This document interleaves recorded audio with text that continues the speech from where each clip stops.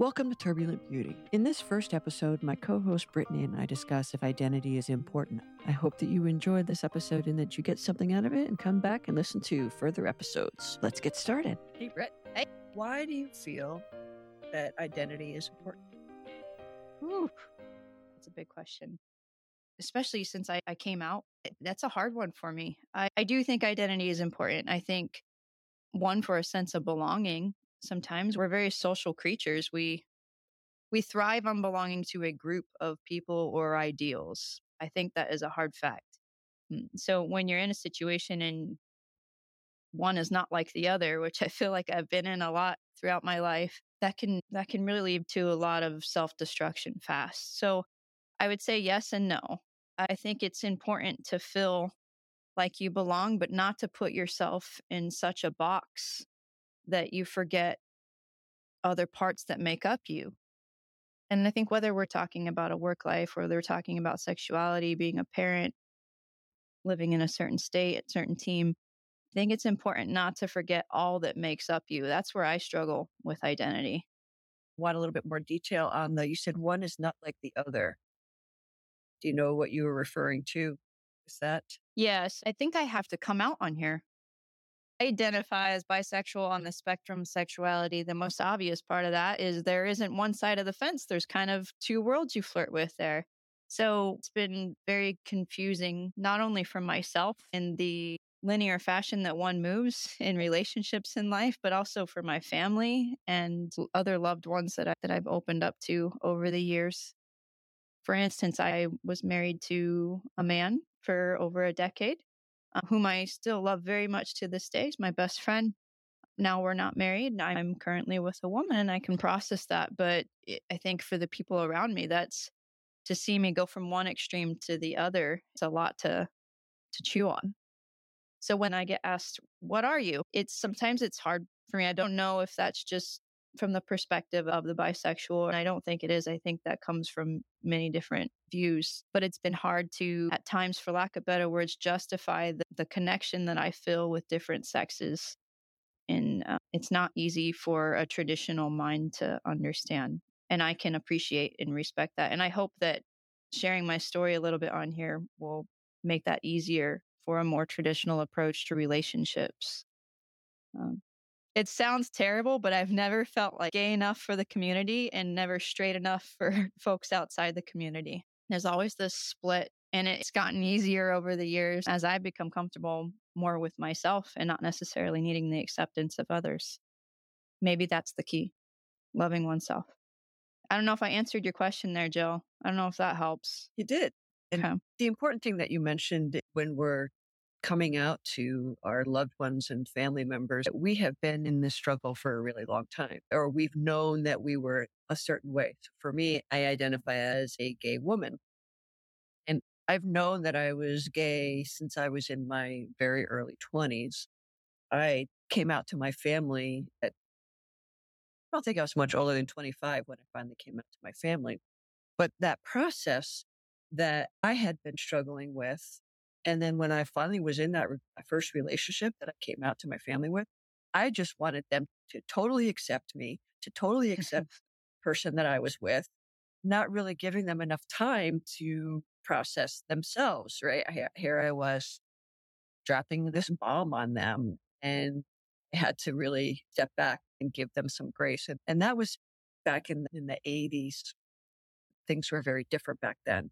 So as you go through your process and giving your family members and loved ones, our loved ones, that time to grieve the future that they saw for you and the future that they saw for me, giving them grace and fighting them on acceptance is a really hard thing to swallow for a lot of people. I know it was for me. Another question that we talked about earlier is, what does the struggle look like for you today? What was the struggle? I love that question you asked earlier, even though it's hard. Is identity important? I know we keep coming back to the coming out story and adapting into our new sense of self and how others around us, specifically our loved ones, accept us.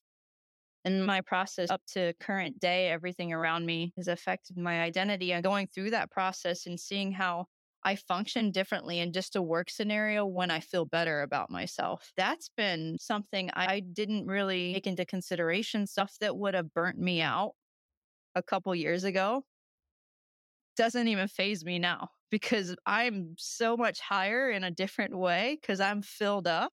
It's a slap in the face and it's also wonderful at the same time. And it really gives me a lot to munch on because I'm in the medical field. I'm also a health coach in my background. And it really matters how good you feel about yourself and where you belong romantically, friendships, family, and how resilient that makes you in other areas, how you embrace who the hell am I? So that's been an adventure as far as who I am today, feel like my most authentic self. My identity, I almost don't feel a need to put a label on it anymore. I just want to be.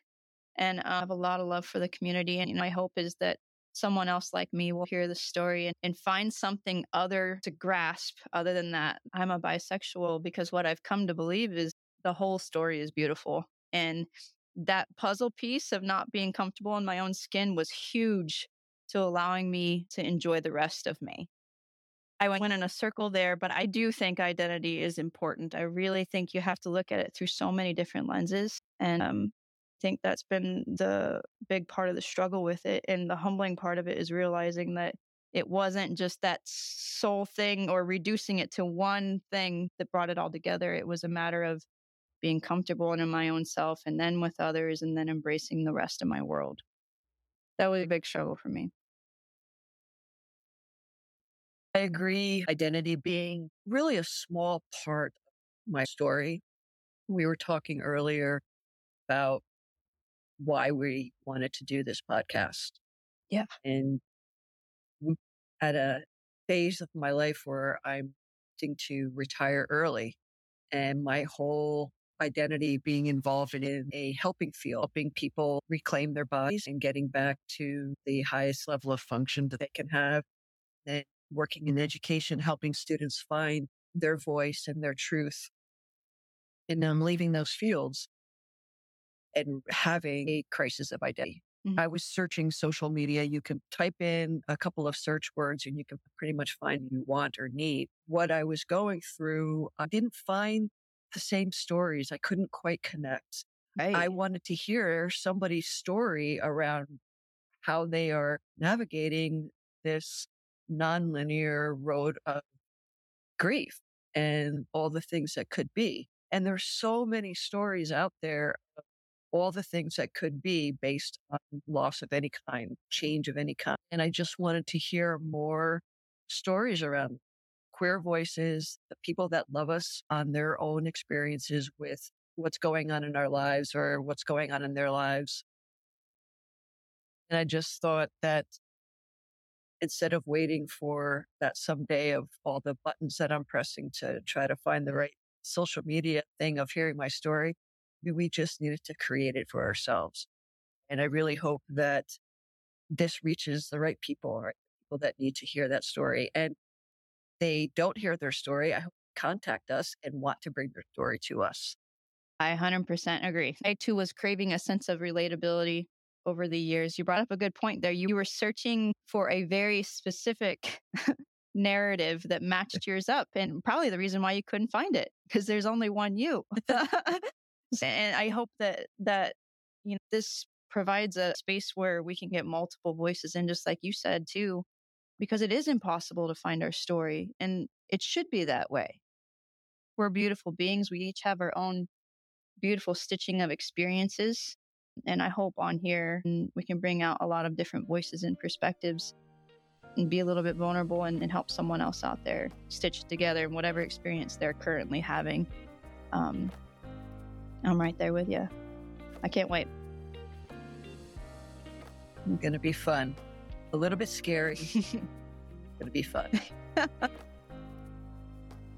Thank you for listening to this episode of Turbulent Beauty. If you would like to share your story with us, we'd love to hear from you.